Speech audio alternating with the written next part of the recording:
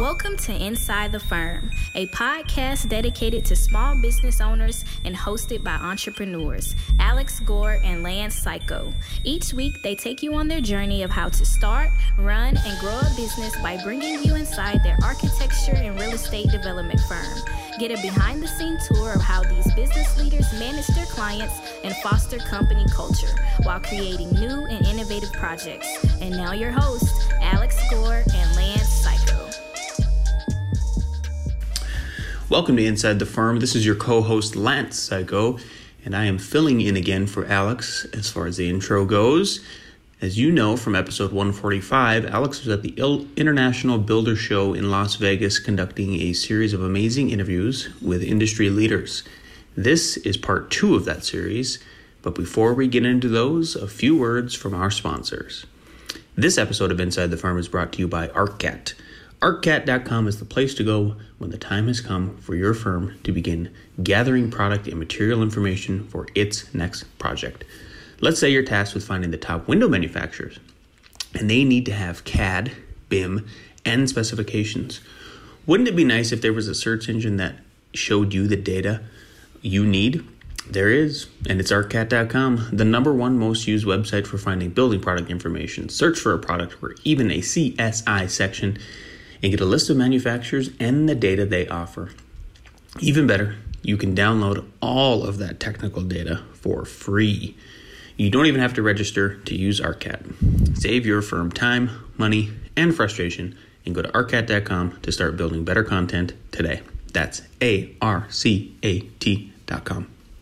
And last, but certainly not least, visit Dell.com/inside the firm and select the technology you need to fuel your business. You can also call the Dell team at 1-800-757-8442. That's 1-800-757-8442. And your Dell Tech Advisor will assist in placing your order and applying your Inside the Firm member discount. Just tell them you're with us. Tell them Inside the Firm sent you. And don't forget about their partner outreach program that allows Inside the Firm listeners to get complimentary on-site tech consultations from Dell's account executives. We've used Dell for over 10 years at F9, and we can't be more happy. So you can learn more about the program at Dell.com/outreach. Enjoy the show. All right, I'm here with Brian from QuadLock. We're still at the ICF convention, and QuadLock is an ICF system. What is an ICF system? Certainly, an ICF is an insulating concrete form system. So it's a stay-in-place form system made out of expanded polystyrene that forms concrete walls, floors, roofs, any part of your structural building that needs to be insulated and resilient. So we know each other because we work on different projects together. I don't know if you've seen the mountain house that we're doing, but it's kind of stalled, or else we'd bring you in, right? But what was unique about your product is that it wasn't just the walls, and maybe it is. You guys are the only ones that do it. You also do the flooring too. Certainly. So talk a little bit about that and how that works together, how that connects, and what the actual system is. What is this that we're looking at? Certainly. So this is our quad deck system, also out there in the world as InsulDeck, and it is a insulating concrete form system for floors and roofs.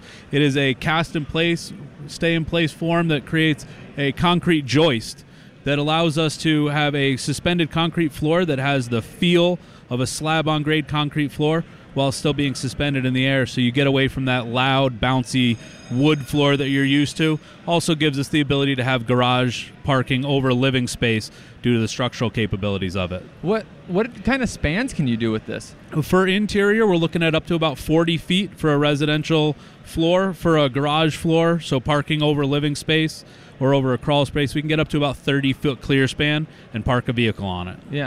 So I bet a lot of listeners know, if they're familiar with the insulated concrete forms, it's just basically a CMU, but it's styrofoam. Certainly. Instead, and you fill the concrete inside of it, and you make the wall out of it.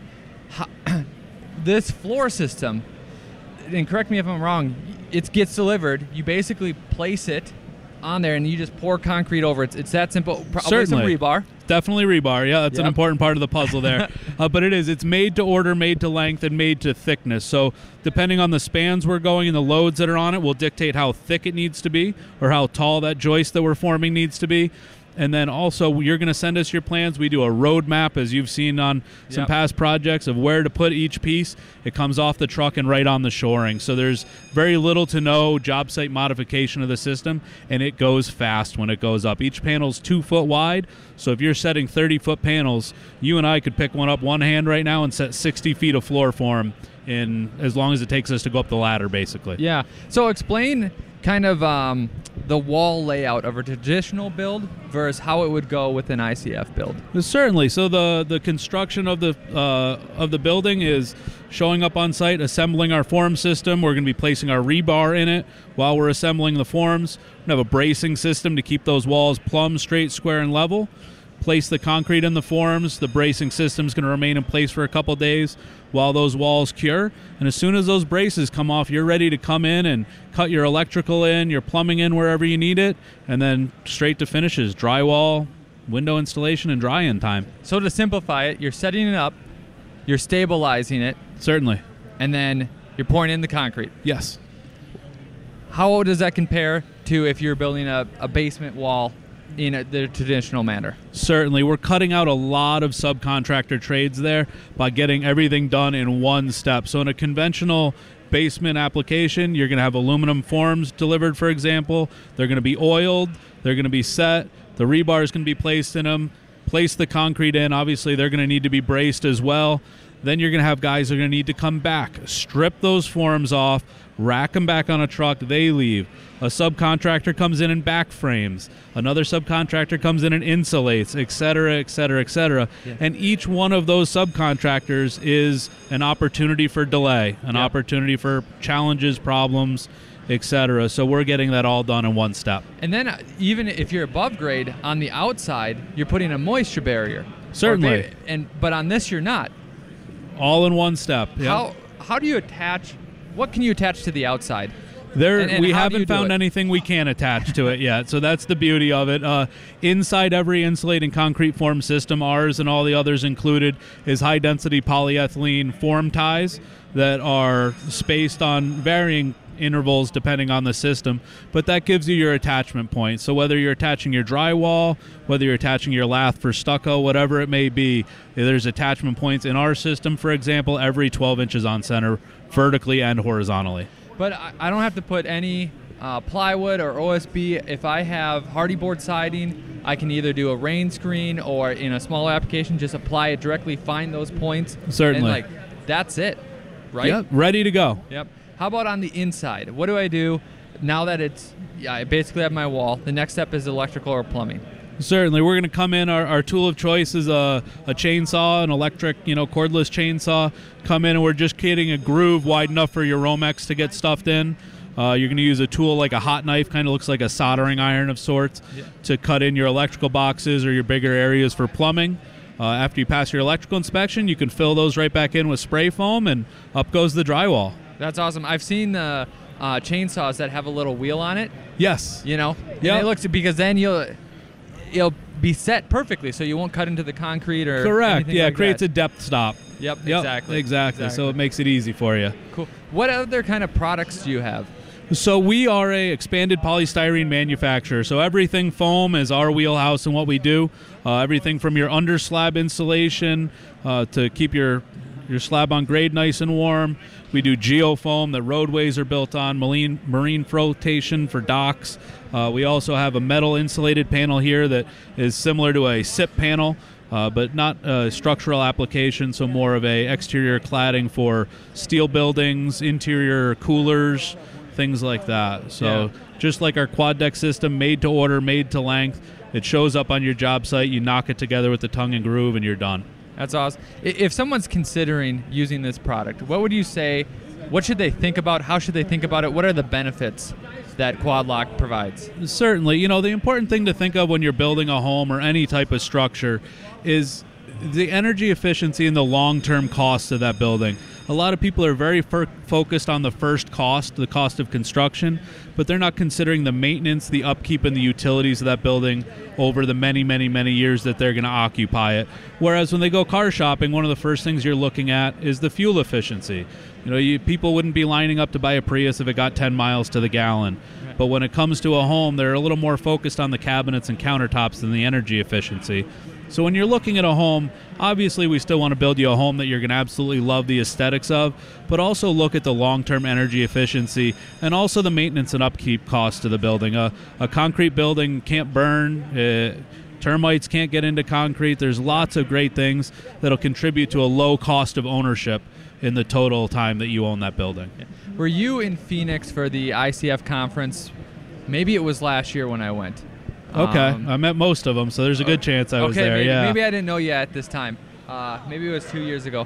But anyways, we were in a hotel that was built in ICF. Certainly. And, some guy from some company gave, his benefits, and he goes, and it only costs, 2% more, 3% more, right? Right. And then the owner of the hotel was next. He goes, first I want to say that is bullshit. Yep. He goes, it costs more than that. He goes, but there's a caveat. I did the math, and he's like, I paid $500,000 more on this 5-story, kind of deal, right?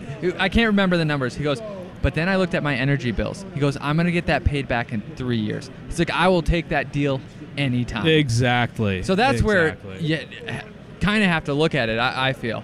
Yeah, you have to be a big picture thinker. A lot of the people we deal with, I would say, are people who are looking at the bigger picture in life than the short-sighted, I'm going to buy this house and hopefully I'm upgrading in 4 years. You move into a house, I don't know about you, I don't like moving. Right. Once I'm in, I want to be in there for the long haul. So that little bit of increased upfront cost pays itself back very, very quickly. That conference also ruined me because we went and we toured different ICF houses. Certainly. And one of the builders that he switched from traditional lumber to only building ICFs. And it's because his customers said, we love how quiet it is and how peaceful it is in here. Yes. And then I got home and, I'm sitting down and I can hear the neighbor's dog. I'm like, I want an ICF house. I know a guy who can help you out with that. Yeah, truth be told, I may know a guy who could help get you an ICF house. Oh, I thought you were going to say get rid of the dog. Well, there's multiple paths to the end here, but I think you'd be happier in the ICF house, Yeah. Because someone will always get a dog next to you. They will. Yeah, definitely. So how can people get a hold of QuadLock? Where should they go to start this process? Certainly, the best place to go is right on the good old web and quadlock.com, QUADLOCK.com. All right. Thanks, Brian. You bet. Thanks for coming. I am here at SiteOne Services with Danielle, and we're going to talk about their unique product. So what are you guys doing here, and what are you showing everyone at IBS? Well, thank you for coming over to our booth. Yeah. It's nice to meet you. So basically, when builders come to our booth, the first thing that we ask them is, how do you currently receive work order requests? Emails, phone calls, irate, homeowners. So text, various ways. That all require a paper trail eventually because it's not coming in through a unified system. Right. So what we have, the SiteOne platform, is something that builders and developers can give their homeowners a login to during orientation. And in our portal, the homeowner can log in. They will find all of their homeowner manuals, copies of their warranties, and we also have how-to videos for basic maintenance and a maintenance reminder list so that people know I need to change my water filter at this time. And that is awesome. Kind of thing. So I'm looking at a login, and is this an example of what I would see as a builder or what a customer might see as a homeowner? So this is our homeowner Okay. login. Yep. So you will see, okay, there is my address. I own that lot. I click. Here are the manuals. Right. We have warranties, maintenance guide. And then could you click on that maintenance video? Now, are these videos you make up or I make up? No, we make these. Perfect. And so this is just 2. We have a whole bunch. awesome. How to change a smoke detector. How to change the batteries in your smoke detector. How to unclog your garbage disposal if a spoon accidentally gets down there. we have various videos, little how-to videos that'll just help a new homeowner. Awesome. Very helpful. Okay, could we go back outside the videos? I think there's that X button to the right. Or perfect. Now I'm seeing a dashboard with, on the left it looks like a bar, and I'm just going to read some of it. Punch list, request service, work orders. Okay, awesome. This is looking great. So this is actually the portal that the builder will see when they log in. So in the morning, the builder's administrator will log in and be able to see if they have requests for service. They can, looks right here, we have a new request at Calrosa. Yep. So we click on it. This is something that the homeowner sent overnight. And it looks like they have a crack in their drywall that they want us to come out and take a look at. So they snapped a picture with their phone and attached it so that we could see what it looks like. And then we say, oh, yep, we need to fix that. Let's send it to, this is a general repair that we need to send to one of our subs. And without any additional paperwork, we can go ahead and we just send that request to our sub. So in this demo, I just sent it to my drywall guy. Yep. And he probably got an email or a text. So all of your subs will also have a login, but it does generate an email as well. Okay, so they know. Yes, so they know. So they know that they have an order from the builder. Generally, in your experience, is the sub then contacting and scheduling what time works with the client? Yes, and all of that happens within the portal. So the sub can say, yep, I see I can do this. Yeah. And then they contact the homeowner through the portal and say what time is good for you. They schedule the appointment. The homeowner accepts. They go to the appointment. After the appointment, they check a box that says this has been resolved. And then it goes back to the homeowner to say, do you agree that this has been resolved? And if the homeowner says yes, great, it's done and everything's been documented electronically. Perfect. If the homeowner says, no, I'm not happy with it, it goes back to the builder to review one more time. Yep. And then for scheduling, is it just an email scheduler or is there a calendar app, or do they just reach out via... Do you get what I'm asking? I do. Courtney, what is the best way to explain that? We don't have a calendar app, but it does schedule and they will get a reminder. Perfect. Oh, that's great too. Yes. Yeah, because sometimes it could be a couple weeks out. It could. Yeah. So when did this company get started? So actually, we've been around for about 20 years. Our owner, Mike Gioso, started out in the business as a contractor. Yep. And when he was just out of college, he was working for a builder, and it was his job to organize the work orders. And when he got there, all of the work orders were on Post-it notes on a wall and clipboards, and it was hard to make heads or tails and how to organize them. Yeah. So that got him thinking there has to be a better way. And so he reached out to some developers and to some computer programmers and gave him his idea and said, I want to create this. And they said, okay. So over the last 20 years, we have been doing incremental updates. We are now at 4.0. And this portal actually is one that we are really happy with. We're very excited about. It looks nice. It looks very clean. I know people can't see it, but I'm telling you, it looks straightforward, easy to navigate. So that's great. And one other thing that's even better is the portal is actually mobile friendly. So we just announced on Monday the fact that you can actually access the portal on a tablet. So if you were going to do a walkthrough or a new home orientation and you have punch list items that you need to go through, Yep. You can do it on your tablet. Click, click, click. If something's wrong, you can actually submit a work order from your tablet that will be recorded in here. Perfect. And the homeowner can actually sign off on it on the tablet, and you're done.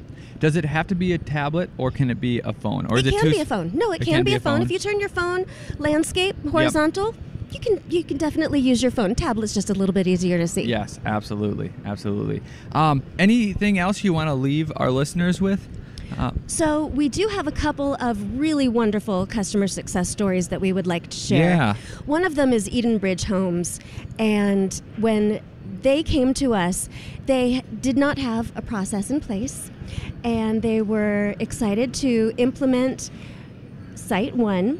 And what they found is they actually were able to reduce their annual warranty expenses by 35%. Yep. Just being able to know and predict, what maintenance, what work requests they were going to have based on the new homes that were being introduced. They knew to ramp up or ramp down, their labor, and were Right. able to manage their costs. Yeah, that's great. And for a lot of you listeners, you've followed our development over the last couple of years. And this is another insight that we are learning the hard way, is that if you're doing anything of multiple units, it's going to take dedicated time and effort. And if you can get ahead of it, implement some sort of system like this beforehand, you're going to save yourselves a lot of headache and apparently save yourself money too. So that's good. Yes, absolutely. Another great example is we had a builder from Reno come and talk with us yesterday. Yeah. And he was saying, we have a lot of requests that come in over the winter that we just can't fix. You can't fix stucco in the middle of winter. Right. So we have to wait till the spring. Our system will automatically notify them in March, April, so that oh yeah, I have that, and you don't have to go back and follow a paper trail. Yeah, try to find Everything that is email from 4 months ago. Exactly. Yeah. Or find that note you made in your calendar. Gotcha. If someone is interested, what's the best way to get a hold of you or start this process? So you can go to our website, siteoneservices.com, and we have a form that you can fill out, or you can reach us directly at 925-678-3260 or sales@siteoneservices.com. Perfect. Anything else? I don't Anything else you want to say to the listeners? You can say anything you want.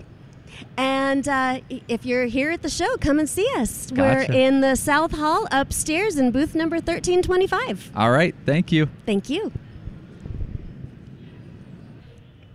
I'm here with Lindsay Fox of Tiver Built. Is that how you say it? Tiver? Tiver like diver. Tiver like diver. Yes, not Tiver like river. Before we get into what you do, how many conferences have you gone to? Have you gone to this conference before, the IBS? I have not. IBS. Yeah, NKIBS. Yep. No, first time. How many conferences do you go to a year? Or how many have you gone to in the past 3 years? I don't have a plan typically, and it's more opportunistic. So we've gone to Autodesk University twice, and we've gone to Co-Construct, their CoCon conference, which is a construction management software that we use. SPAR AEC Next, which is laser scanning focused. Yep.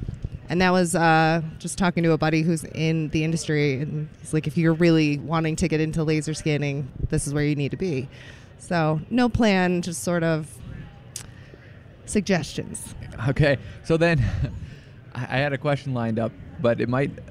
do you have a plan when you come to attack a conference this big? Because you've been to the AIA or Autodesk, and that was big. And I knew that this was going to be even bigger. Did you kind of map out what you wanted to do to tackle this? Primarily, I focus on education, trying to see the lineup of classes that they're offering, and are they relevant to what I'm trying to do professionally, because there isn't a very clean path to the industry that I'm trying to be in.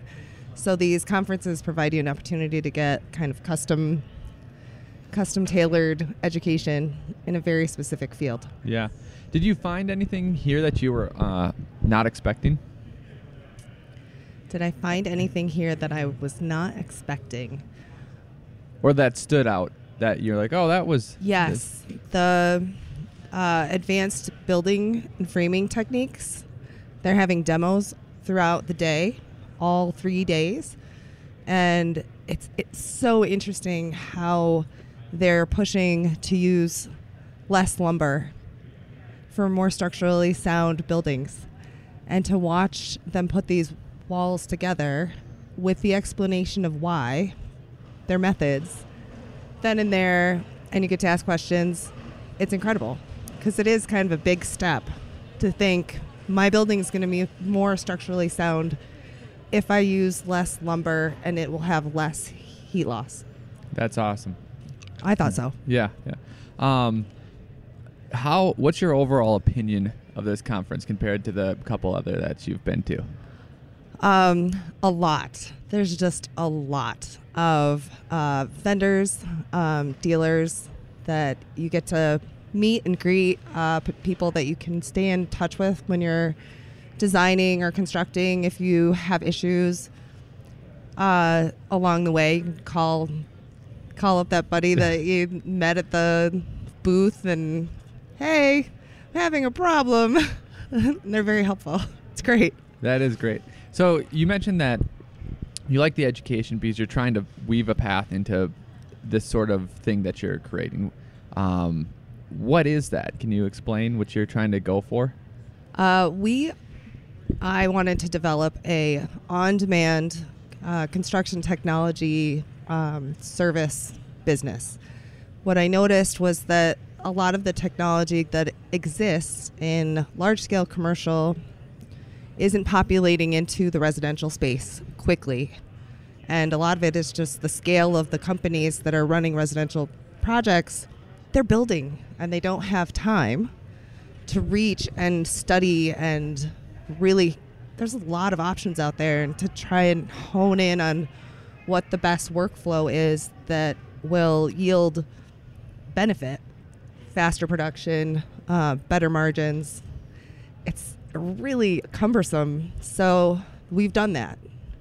We're creating an ideal construction technology company that can be called in to a design build firm, for example. It says, well, don't study all this. We've got this.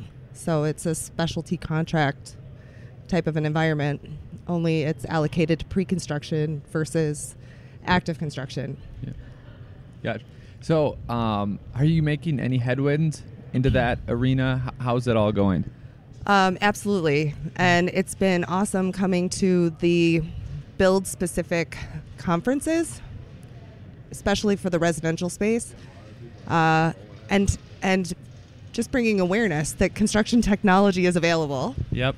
And the design build firms are scooping us up very quickly, and we're able to work remotely with them.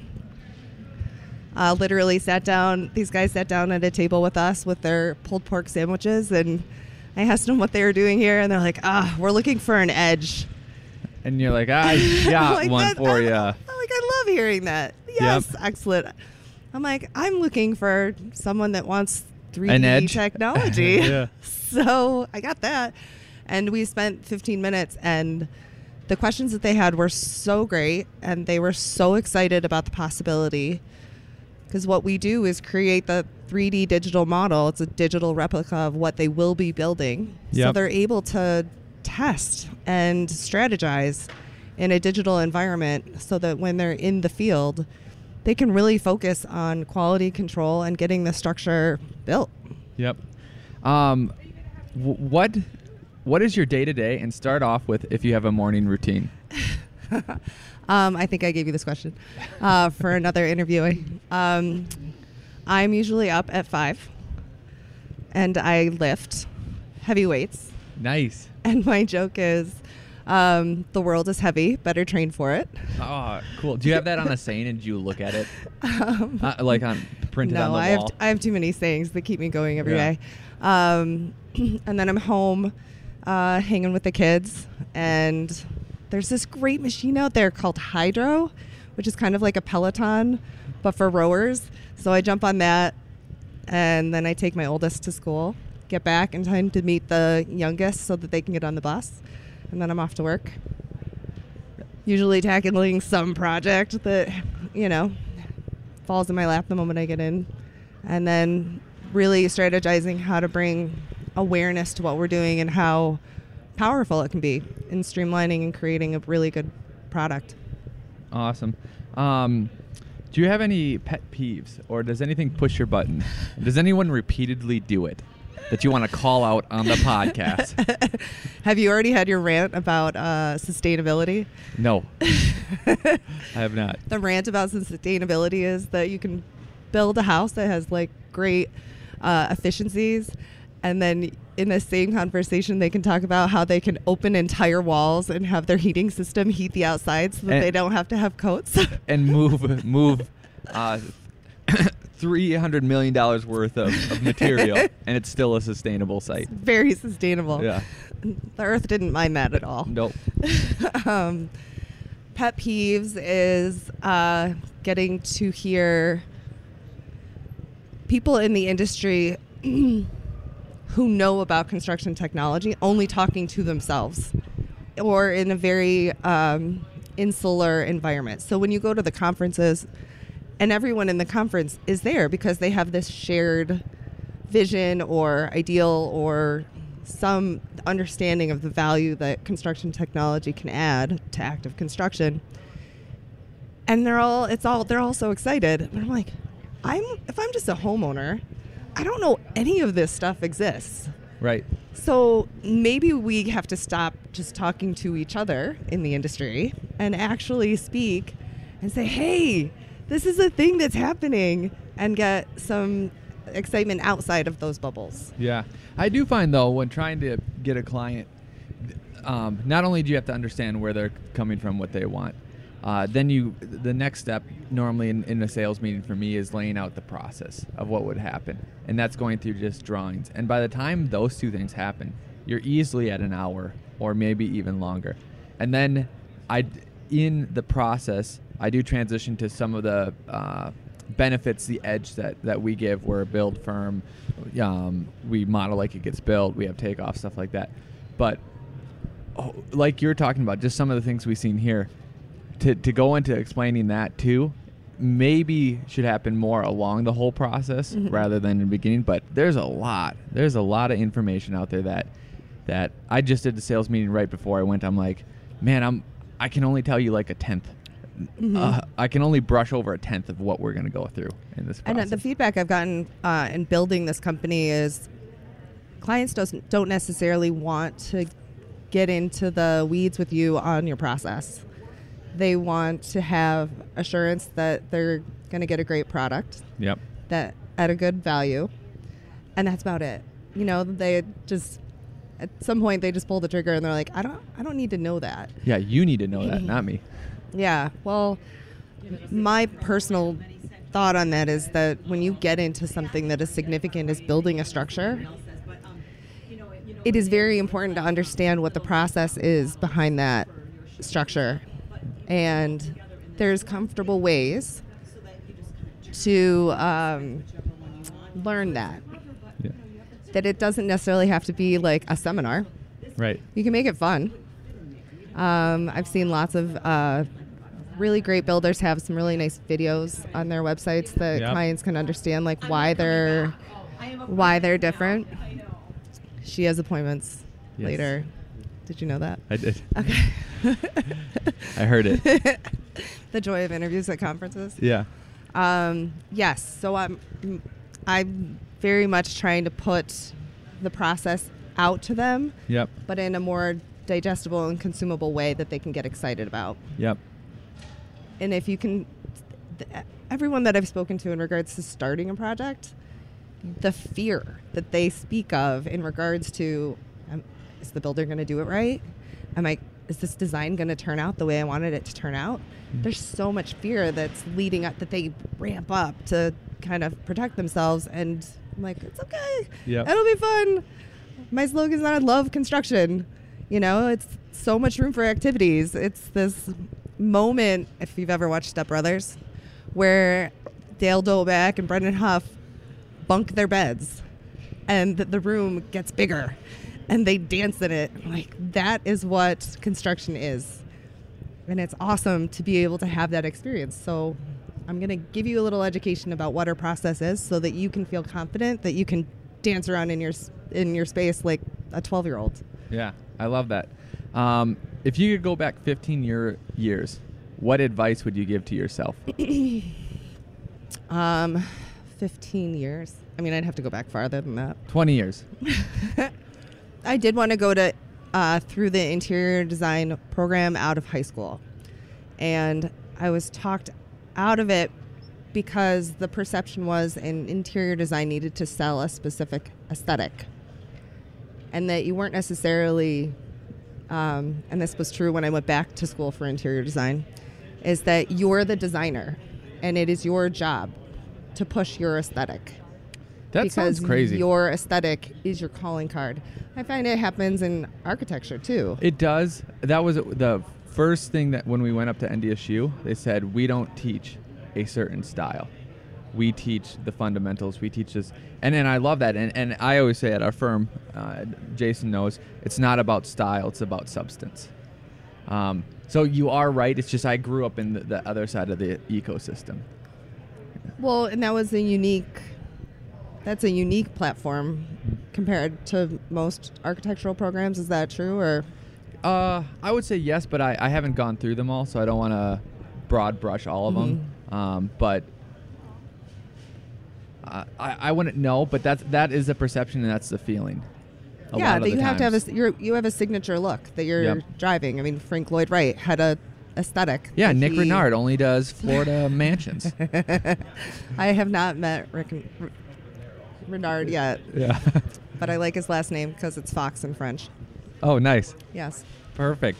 I'm glad I didn't go into interior design out of high school or even in my college years, because I would have conformed to the existing delivery systems. And what I've been able to do going through the building experience as a homeowner, complete novice, had a few projects under my belt, but they were smaller. But starting a company with the homeowner's perspective in the forefront and wanting to make the experience a really positive one, because I do love construction and I do want people to do it and I do want it to be a thoughtful process, means that I don't necessarily have to conform to the way design and construction had gone previously. Right. So now I'm really tweaking how a project gets started. Yeah. So I do love that whole story, but I don't think you actually answered the question. I didn't. Okay. What would I tell myself 15, 20 years ago? What advice? Just keep learning. Is that I every space that you get into, just find a way to extract some nugget of information. I think that's good advice. Is that? Yeah. Yeah. Okay, last question. What's the best Christmas present you've either given or received?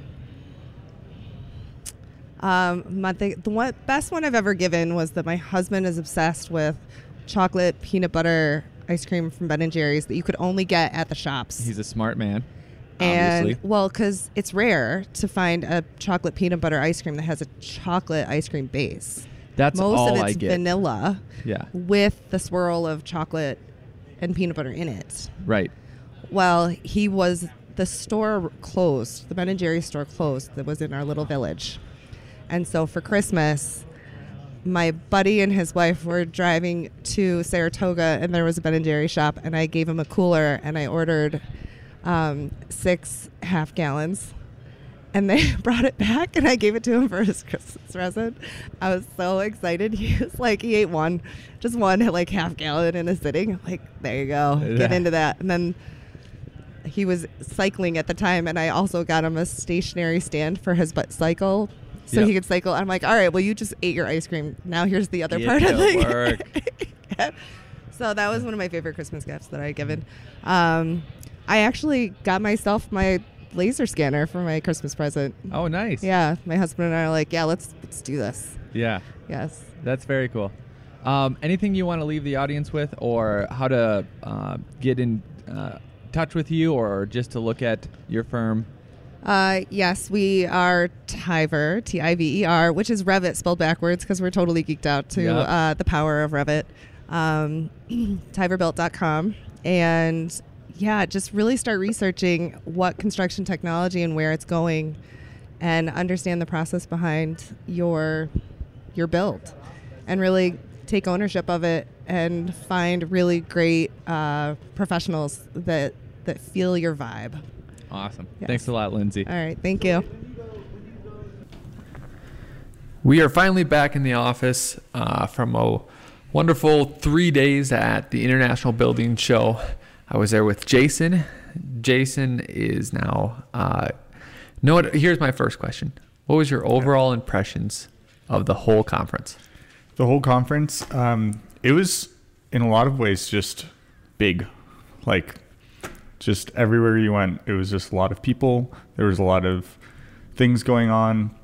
You know, like, you kind of have a picture in your head of what a convention is going to be like, and this was just it to like its fullest scale, right? Available or possible. And so, there's a lot of stuff happening in the industry, even a lot more outside of what we typically do. You know, a lot of the stuff that they show is products and things that we don't spec as frequently, you know, finishes, kitchens, bathrooms, that kind of stuff. Yep. And so it was really cool to get a glimpse into all that because we don't regularly do research on some of those things. So it was cool to get like a broader scope of what people are doing in our industry.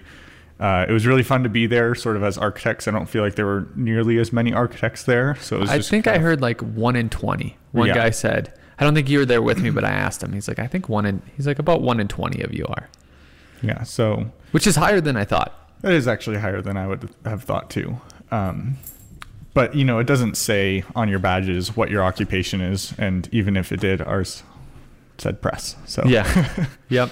But yeah, it was really good. They had a lot to offer as far as classes and, you know, like I said, there was a ton of floor space available. So we were even talking afterwards, like, we need more people next year. Yeah. Yep. And we'll kind of go over that in the future. But you actually went to a class that we haven't talked about yet. So what was that class? Yeah. So and fill me in because I have no idea. So this one was from this guy named Mark Hodges. He used to be a really big production home builder, and now he consults for other people, and he is really good at figuring out how to build things faster and more efficiently without like increasing, obviously it would be easier to be like, oh, build a house fire, double your crew. Like it's not that kind of stuff. Yeah.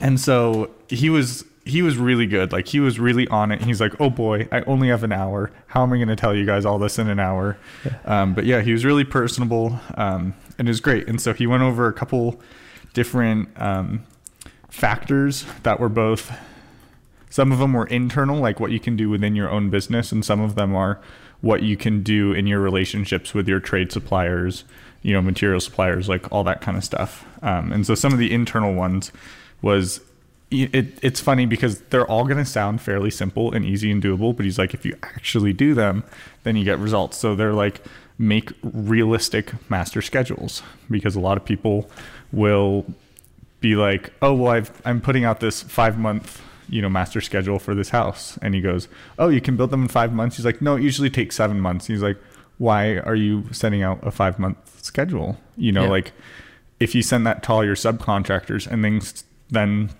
things start cascading, then they're going to not care about the schedule anymore. And suddenly you don't have your subs complying with what your schedule that you're trying to do. And then, everything's a domino effect. And then some of the other major points that you talked about was uneven flow of starts, which relates a little more to production home building, where people will start homes based on their sales. And so they might get 6 homes sold 1 week and start 6 homes. And then the next week it's only 2 instead of 3 and 3 or 2 for 3 weeks, like starting at a consistent pace. Like, so that like 3 a week instead of 3 6, a week instead of 6, 2, 4, 1, it's just all over the place. And so, just managing the flow of starting your projects internally and then therefore externally. Starting homes before selections are complete is one of the things that will slow you down. So, he says... that's interesting because selections seem like, hey, that can come later. I can start framing. Right. And that's what a lot of builders do. And he was talking about if you try to get them, he said, if you explain it well enough and the reasoning behind it is to get these things on schedule, it creates a mindset with the buyers that gets them on board, because they're capable of making these decisions early. But if you say, oh, we'll do that down the road, it's like people are always out of town. People always say they're going to be available, but suddenly it's like, oh, I'm not available until this date. And so then suddenly you're having to put a hold on things during the building process because you're waiting for specific selections. And so just trying to get that all done out of the way before you break ground, just say, this is how we do it. And he said, like 90% of clients are more than understanding, and if you just lay out the process and you communicate it well enough, they can totally be on board of it. There's certainly going to be people that are like, decisions, I don't know how to, make all these right at once. It's overwhelming, all that. He said that definitely does happen, and he said, you can work with them, and it might come down to that it's just not a good fit or whatnot, but try not to compromise on that too much. And then related to that, the next point is late changes to buyer selections. So you're already building, they've made their decisions, but they're like, oh, our closet's so dark, we really do want a window there. Just like, please, can you make it happen before it closes? Or please, we want to, adjust this thing. That's, that one is also just in that realm of just like, that will slow stuff down. And apparently what some builders do is they will say no late changes, but they'll also have a late change fee. Oh, so what the buyer hears is, okay, you can, but it just costs you money. And what he was saying is, well, you can, but you just have to figure out how to talk the builder out of charging you for it. Wow. Because they'll come back and be like, I don't want to have to pay another $500 for a change fee. Like, it's just a small thing. Can you just do it? Yeah. And so really just the changes are big delays all across the board, because it relates to scheduling. I mean, as you know, in the field, everything's a domino effect. Yes. You got a trade that's supposed to come on a Tuesday, and if you haven't communicated well with them, then they're like, oh, well, sorry, we can't actually come Tuesday. We can come Thursday, though. And so then you call the people after them and be like, okay, well, now it's going to be available Friday or Monday. And they say, well, we can get to it on Wednesday. And then suddenly you have these empty days. And he talked a lot about empty house days. Sort of, I don't know if he coined that term or not, but it's one of the things that he really promotes is tracking your empty house days for a build, because he said typically a house will sit empty a day to a day and a half, if you're maybe a larger home producer, production contractor. And he said, over a 6-month build, that's like 2 months of your house just sitting empty. And so a day and a half every week? Every week. So, okay. That might not be the case for everybody. It depends on like your workload and how good you are at scheduling subs and that sort of stuff. But every day your house is sitting there empty, not having anything done on it, is just money out of your pocket. And he was saying from calculations that he's done across the board with different companies, it's often like $500 a day it ends up costing you to have a house sit empty per house. Yes. And so, if you can reduce your empty days, you're, essentially increasing your profits, or, maintaining your profits maybe, instead of it just creeping out of hand. And it just gets done faster and things are a lot smoother. So empty house days, not a good thing. Yeah. I thought you were maybe going is plan in flex days. Oh. So, you normally you do a Gantt chart and there's no wiggle room, and then it just automatically gets pushed back. Like, does anyone ever put in like, okay, after, let's say you schedule out foundations all the way to framing, you put 3 days of, flex day, and now we'll start putting on the siding or whatever is next. Yeah, whatever it is. Did he talk about that or no? No, I bet you he would say, why are you planning for empty house days?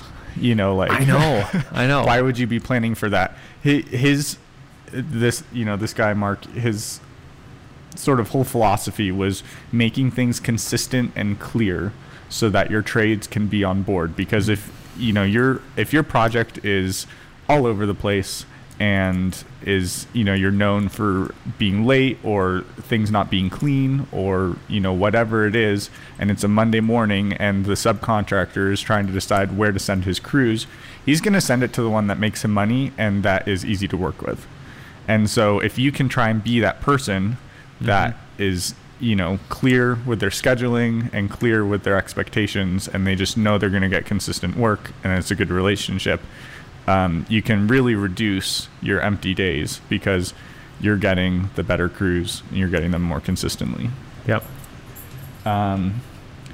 And so his last point on like internal stuff was failure to manage schedule compliance. So that's, a lot of what I was just talking about with, making sure you actually adhere to it, making sure that you're, if you have like a sales team, like you have a sales office that has like your finished selections and stuff, and then you have the contractor and like all your different moving parts, if they're all on the same page as far as like what the expectations are for building, no late changes, being able to sort of give a clear message across the board. He's like, things just go so much more smoothly. So, it's a lot about like oiling up your company so that it's just operating like a professional company and not piecemealed or, getting crazy out of hand as construction often does. Yep. Did anyone ask, or did he address like, what if the sub just doesn't show up? Or, I don't specifically remember anybody asking that. I can hear him saying, why would you work for that sub? But it obviously happens. Yep. Or it's the first time you're doing it. Or it's the first time you're doing it and you don't have reliable relationships set up with subs yet. I'm not 100% sure what you would say to that. Yeah. I don't think anyone specifically asked that, but it's just, it's, I don't know. Then they're bad. They get an X next to their name. I'm not sure. Gotcha. Okay. But and then just working with when working with trades, he said one of the things when you're like getting bids and that sort of stuff, making sure they actually have capacity and availability to work on your project before awarding the bid. And if you can try to get a glimpse of what their performance is like, specifying how many people you need, like in the contract, just say like, you're going to send 3 guys, right? And just like having that written out so that if they send 2, you can say, hey, that's not what we agreed to. But he said that one of the big issues with subcontractors is getting subs of subs. There's a labor shortage, and we heard a lot about that at different classes throughout the convention. But trades will take on work that they know they don't have the capacity for, but their last resort is, I can always sub it out if I have to. Mm-hmm. But then you don't know. Then these people don't necessarily know your project as well. You're getting potentially less familiar labor, which will be probably less skilled. We had that with our painters. It was just, there were always new people coming in, and they weren't subbing out, but they always had new people coming in the door. Right. And so in our project, it started with an original 4, and then it got down to original 2 plus 2 to 4 random people. And it was like new people almost every week. Or more than that. It was it was just a revolving door, and that ultimately doesn't lead to as good of a finished product. Right. And then he also left a little tidbit in relation to that. Was he was adamant about broom cleaning your job site every day and having the subs broom clean what they were doing. So he said one of the tricks that he would do with subcontractors is he'd walk up to them and be like, oh, you guys are doing a great job. And he's like, where's your broom? And then be like, our broom? It's like, yeah, do you have one? They're like, oh, no, we didn't bring one. It's like, how are you going to clean up after yourself? Just like asking them where their broom is and sort of setting that expectation that that's a tool that they should have with them to clean up after themselves at the end of the day. And it's not like ridiculous, like not make it sparkling clean, but, just broom clean. Yep. Broom clean every day.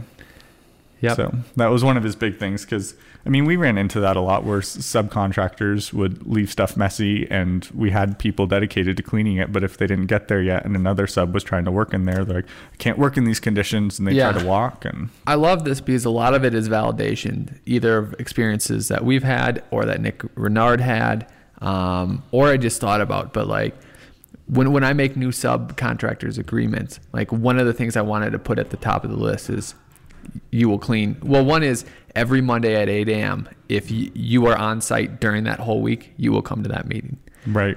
Number 2 is you will clean up a bit after yourself. And now I'm going to say broom clean every day. And it also reinforces so I know I'm not being an a-hole or being ridiculous. Like, no. Yeah, we talked about this. We were on the same page about this when we signed the contract. Yep. Yeah. And then I like the number of people too, because I saw the framing crew, which I really like. It started, it was like 8 people. Then it got down to 3 quickly. And I'm like, man, I feel like there should be 8 people out here. Right. Yeah. Yeah, and it's, this is stuff that people all across the industry are seeing. It's not this guy worked for, I forget what the name of the company was. He tried to keep it secret, but he accidentally said it, and I wrote it down somewhere. But it's like Toll Brothers level. Like, they built thousands of homes. He used to work in major production housing, and so he spent a long time studying this kind of stuff. And his biggest note for like working with trade partners in capacity, and he was like big bold letters on this. He's like, pay them on time. Mm-hmm. That was just a big thing. It's just like, that's what it comes down to, is people will do what's good for their business. And so if you pay them on time, you can help build that relationship, and they'll want to do more for you because you're consistent. Yeah. So that was a big one. But yeah, that was, a really quick overview. I mean, like I said, this guy talked for like an hour on this kind of stuff, and it was super fascinating. And he had a really good PowerPoint that we should be getting in the next couple of weeks. Gave him our card. So awesome. We'll hopefully be getting that, but yeah. Cool. That was awesome, fun stuff. Did you go to another one, or was that the main? I did. I mean, yeah, so there was another one I went to. This next one was a panel. It was called AD&C financing from a builder's perspective. And a lot of the finance stuff went a little bit over my head. Yeah. Because it took me partway through to realize that AD&C are different types of loans that you can get. And so do you know what they all stand for? I do not. Okay. I was hoping you do, because I don't. No, I don't know. No, I think that's literally just like what they are. So like people were talking about like, oh, well, for this kind of project, I was trying to get a D3 loan. And it's just like, I think that's just the naming of types of loans. And it's just one of those structures out there that, is more nuanced than normal. More nuanced. Yeah. Has to do, like bankers and all those people, like the actual financial departments of these bigger places know all about this stuff. But, so, they were just talking. It was, like I said, more of an unguided panel, and there were a couple builders and accountants up there answering people's questions about stuff. So it wasn't so much like a walkthrough on like things you should or shouldn't do. One of the guys was a home builder in Denver, which was interesting to hear about.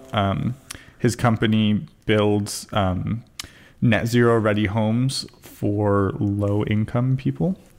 And so I was really interested in that at first, because I was like, how on earth is he managing to get that level of building, which typically is very expensive, in a expensive market, to people that can barely afford it? Right. And so I talked to him. You can barely build a regular house for affordable. It's it's extremely hard. And so, he was talking about ways of just that their company tried to be like efficient in systems that they chose and like their design, that kind of stuff. And I was like, man, that's like a lot of what we do. And, at the same time, like it would be a big premium to a client if we suggested doing net zero ready. And so I talked to him after. I was like, how are you doing this in a Denver market? And he's like, oh, well, Stapleton has a program for that. And so he's like, even if it's not in Stapleton, we talk about the gap between code building housing and energy ready, efficient or net zero ready housing. Yep. And it's a government program that helps pay the gap so that people can afford houses that are actually really expensive. So I was like, oh, well, that's a lot less exciting. Yeah. Because I was really hoping that they had somehow cracked some sort of code on figuring out how to do this stuff a lot more efficiently. Yeah, the floors are paper mache or something. Yeah, or whatever it was. And I was, about to ask like what all the low-hanging fruit was and all that kind of stuff. And like everyone does this. Right. And like if you just don't paint your walls, it's great. Or you just dumpster dive for everything, and then you get your lead points and local resource and whatever. So that was not exactly what I was expecting, but they're their HERS ratings that they were getting. HERS is the Yep. You know what it is, but they were getting 22 and lower for these low income housing stuff, which was pretty cool. Yes. And then he said he also got a glimpse into the 2021 IBC and IRC codes.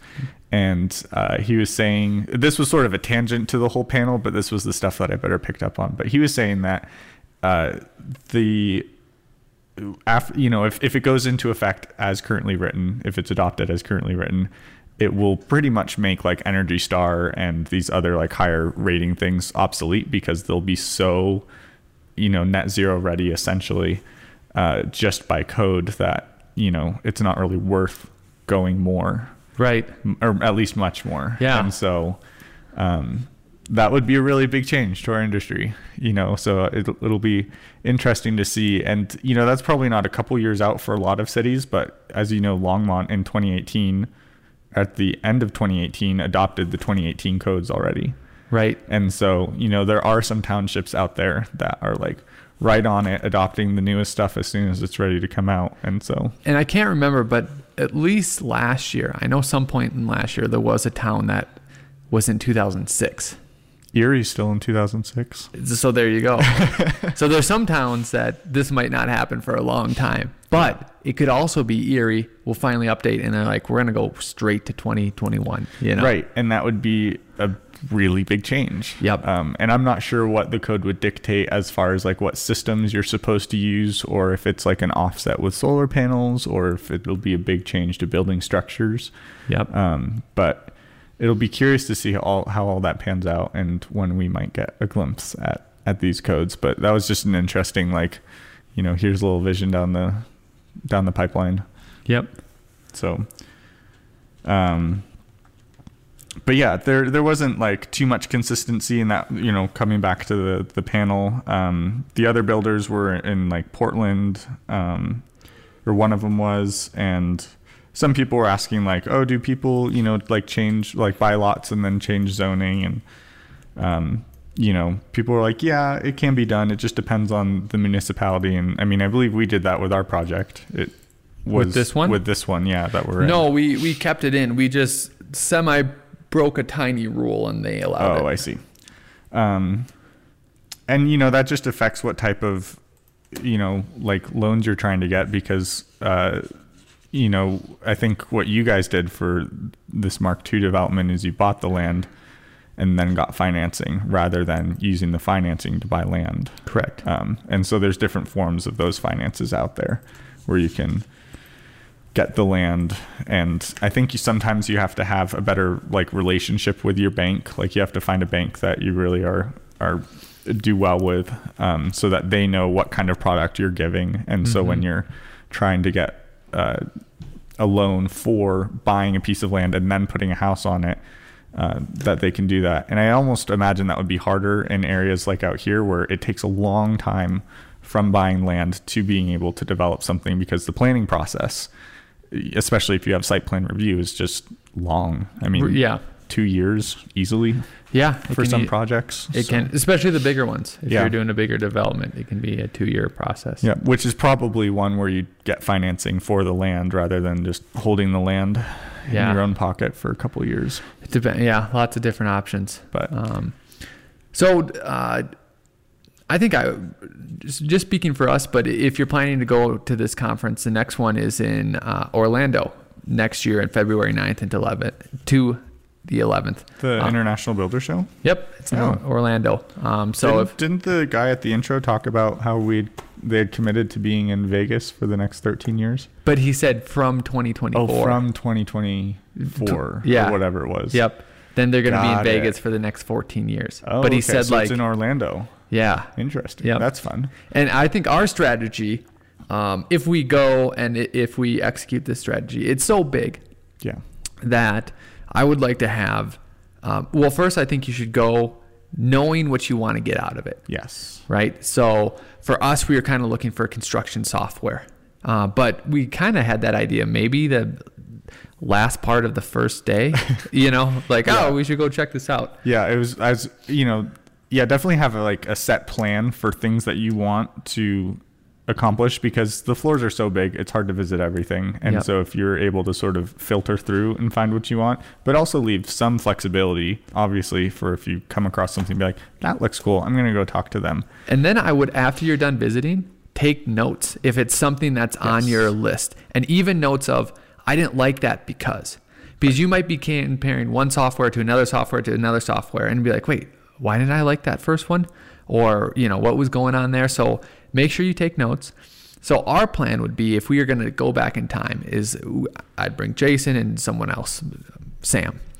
And Jason would start at one end of the conference the first day and just start going through every booth, but knowing what we're looking for. Mm-hmm.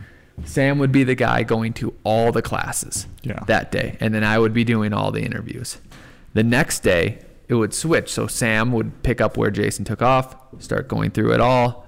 Jason would go to all the classrooms. I'd still be doing all the interviews. Now, a bunch of you probably aren't doing interviews, so you could do just a two-pair kind of system like that. Did you see I know I didn't see everything, because the second day I did more of the interviews single-handedly. I did not see everything. I mean, I walked into every hall, I can say that much. Yeah. But there was the North Hall, which I remember walking into and being like, there's some cool stuff here. We'll have to come back to this. And we never got back to it. And remember when we saw the opening ceremonies and like that building? Wasn't there more in that building that we never even went back to? Oh, I don't even know what building that was. So, but remember we had to cross the street and get kicked out? Oh, yeah. I feel like that was the North building. No, because the North building where I came and got lunch. Like I went. Oh, yeah. It was still farther. There was another building that we never even went back to. Yeah, it was a big show. Yeah. The opening ceremonies, like self-promotion a lot of the way, and it was kind of like sort of a show. I mean, they literally had dancers to begin with, interpretive dancers to it was a kind of cool digital background, so like the dance movements were integrated into a set sort of set visuals. And I don't know if we were anxious to get going or if more people were relaxed. A lot of people showed up, but we left. Yeah. And I won't put this on you, because I was like, let's get out of here. No, I was kind of feeling the same at that point, just because they were going through make sure you have fun in Vegas, but don't get too drunk, and make sure you still do these things. But it wasn't, that's stuff people know, and it wasn't as informative as I was hoping maybe an opening ceremony was going to be. Yep. It was Alex Rodriguez was the and we didn't speaker, even stay. But we didn't even get to that point, because we were like, well, we've got more pressing things to do. Well, one, we needed to get registered, which maybe those other people were. Yeah. And then two, we didn't know that it didn't open until a certain point, because we just walked through a crowd and walked in, and they let us in because we were press, and other people tried to get in. They're like, no, you can't get in yet. And we're like, oh, that's how we got in. Yeah. We were wondering why there were so many people outside the hall. We're like, why is there such a traffic jam? Just the doors are open, just go. And then we were like, oh, it's because we got our special badges. Yeah. So I could see if you just got there and the doors weren't open and you wanted to sit there. But other than that, I had the same thoughts as you. I thought it was a great conference. I thought it was huge. I thought there was a lot there. I thought I would have wanted to go to more classes. I think that financial one, well, maybe not that kind of forum. If they would have had more of a class on that, right. I would like. But the one class we went to, the economic outlook, was awesome. That one was a really good one. Yep. So overall, I'd recommend it. I hope you enjoyed our little outside the firm, getaway, and stay tuned. What? Go ahead. Just one more thing. Another reason that people go, our friend Lindsay that we interviewed earlier, she's like, she comes, for a lot of it, just the networking. Mm-hmm. It's not even so much about what's at the show, but who's at the show, who else is attending at the show, and with 65,000 people attending, there's a couple people to talk to, and people also looking to do cool things, and so you can make some good relationships that way. Yep. So it's another little plug for it. Sounds good. So we'll talk to you later. Yep. Bye.